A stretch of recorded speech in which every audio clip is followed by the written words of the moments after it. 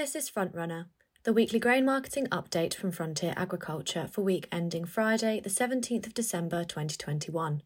Presented to you this week by Becca Russell. I'm a marketing assistant supporting the grain trading team in Bedfordshire. Let's start with wheat. Wheat futures markets fell heavily midweek, losing almost 4% of their value. A number of changing elements led to this long liquidation, resulting in the loss of all the gains made last month and the new record high prices. The fast-spreading Omicron variant of COVID-19 presents a host of uncertainties, but will almost certainly result in lower demand as the hospitality trade once again has to manage lost business. However, there are changing fundamentals that point towards a more relaxed world wheat balance sheet with an increased supply from some of the world's major wheat exporters.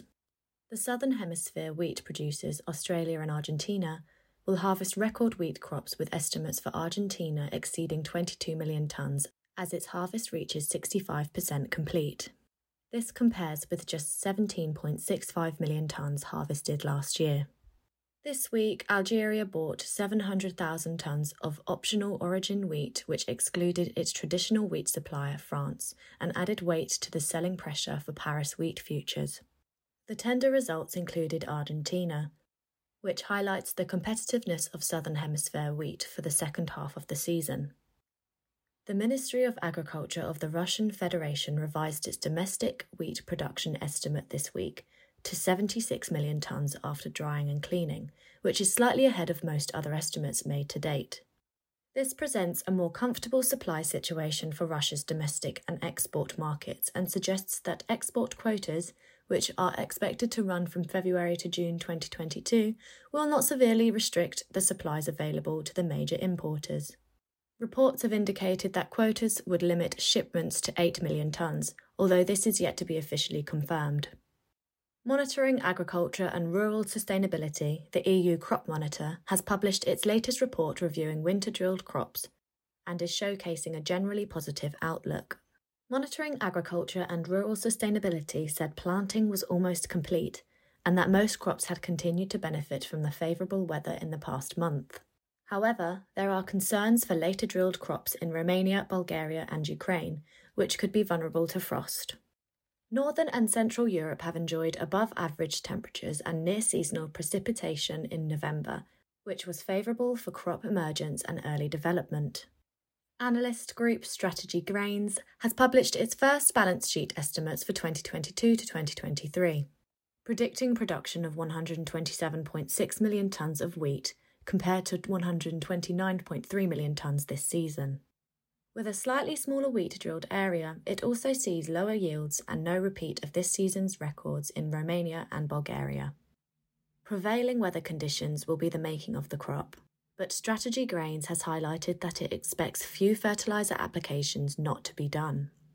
Overall, it sees increased domestic use and 1.8 million tonnes less available for export, a total of 29.7 million tonnes, which won't be a great comfort for the world's major wheat importers. Moving on to barley now. Old crop barley values have trended lower on the week once again following weaker global and domestic wheat markets. Losses have not mirrored wheat in equal proportion as the discount to wheat has narrowed in most areas, leaving question marks over barley demand in the ration for the second half of the season. Continued challenges with freight combined with weaker European grain prices has seen less interest in UK feed barley exports over the last week. The UK exported just over 60,000 tonnes of barley in October, taking the season's total to nearly 330,000 tonnes. Given the strength in domestic prices, feed barley exports have generally been limited to the southeast of England, but malting barley exports are continuing at a good pace with continued interest for 2022. With feed prices weaker on the week, malting premiums are at season highs on old crop, with malting barley values holding firm despite the threat of the Omicron variant of COVID-19 and renewed restrictions on social gatherings across Europe. Despite this, demand from maltsters remains, with farmer selling slowing down, heading towards the festive break. Now let's turn our attention to what's been happening with oilseed rape this week. Traditionally, this time of year is a moment for reflecting on what has happened in the last 12 months and looking forward to what we might expect in the following year. Many marketing years can be a bit bland and unremarkable, but this has certainly not been the case for 2021. Earlier this year, all the talk was about a demand surge in oilseeds as the world's economies were emerging from lockdowns, and there was much talk about the very tight stock position on soybeans in the face of aggressive Chinese buying and a delayed South American crop. It was known that Europe was going to be heavily deficit in rapeseed supplies after the last harvest, and the UK produced the smallest domestic crop since 1989. The Canadian canola harvest was a disaster. Surging energy prices gave the market a further nudge, and fund money flooded into commodities as investors sought a hedge against rising global inflation. Everything was pushing in the same direction. However, European rapeseed markets have gained over 80% since this time last year, and 2021 crop prices domestically have gone up by almost £250 per tonne.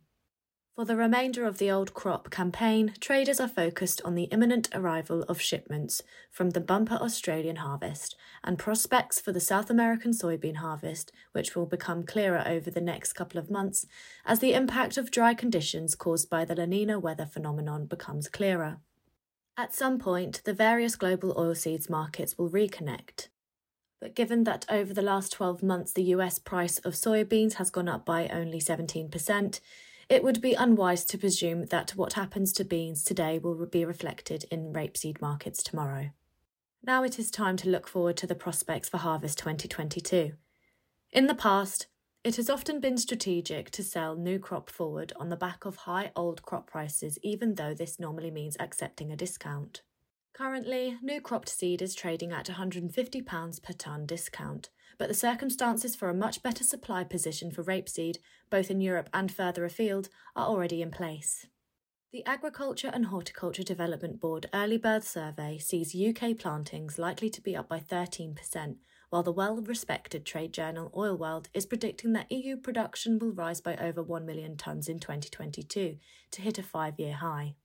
High prices are also expected to buy acres for spring-sown canola in Canada, and it will be interesting to see how markets cope with the transition from the current extreme tightness into a much better supplied market in 2022 to 2023. Moving on to pulses now. Old crop feed bean values remain unchanged over the week despite the big falls in wheat values. The UK still has a lot of feed beans to sell in the new year to trade out of this year's exportable surplus. This demand is unlikely to come from the UK, so will need to be priced for export. Over the past week, the human consumption value of Australian food beans has fallen dramatically as news of large cargoes preparing to sell in December and January have put pressure on Egyptian prices.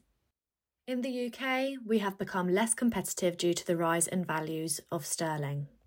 The market is anticipated to remain very quiet until the new year, at which point it will be possible to reassess if UK food beans are still competitive. And finally, I'm going to finish this report by taking a look at the fertiliser market. In terms of AN and urea, earlier this week the Dutch gas price significantly increased for both the spot market and April futures. This appears to be due to the tensions over gas supply network within Eastern Europe and further afield. Given the nature of European gas supply into the UK, this has subsequently impacted UK gas prices over the last couple of days. The current UK gas price is now nearly double the value that it was prior to CF Fertilisers UK and the majority of EU production ceasing or reducing production in mid-September. As of the 13th of December, CF Fertilisers have withdrawn from the market on its limited grade options. This is most likely due to a sharp increase in gas prices and would strongly indicate that when they re-enter the market, it will be with higher prices. Recent import statistics for urea and AN estimate that the UK is down 10 to 19% year on year, and that much of the planned import has not arrived within the projected timeframe. This further confirms and adds to the likelihood of a tight supply as we enter the new year. Currently, all global urea buyers and sellers are subdued, whilst the Department of Fertilisers for India prepares to announce its next purchasing tender. This is most likely to be over the next coming days. Once this business has been concluded, the market will have a better forecast of urea levels in the UK for spring 2022. There has been no change in the short term on UAN, but a reaction is to be anticipated following any UK AN levels becoming known in the next coming days. With limited raw materials available for suppliers and subsequent reduced grade options, all liquid users would be well advised to secure spring volumes now. Autumn planted crops have fared well in the mild weather, and suppliers are seeing an increase in on-farm enquiries and demand of PKs. The change is most likely due to growers' confidence in their crops. Any grower that is planning to apply PKs at their earliest opportunity post-winter should be looking at their volume now. This was Frontrunner for week ending 17th of December 2021. If you'd like advice on grain marketing, get in touch with us directly or speak to your local Frontier farm trader.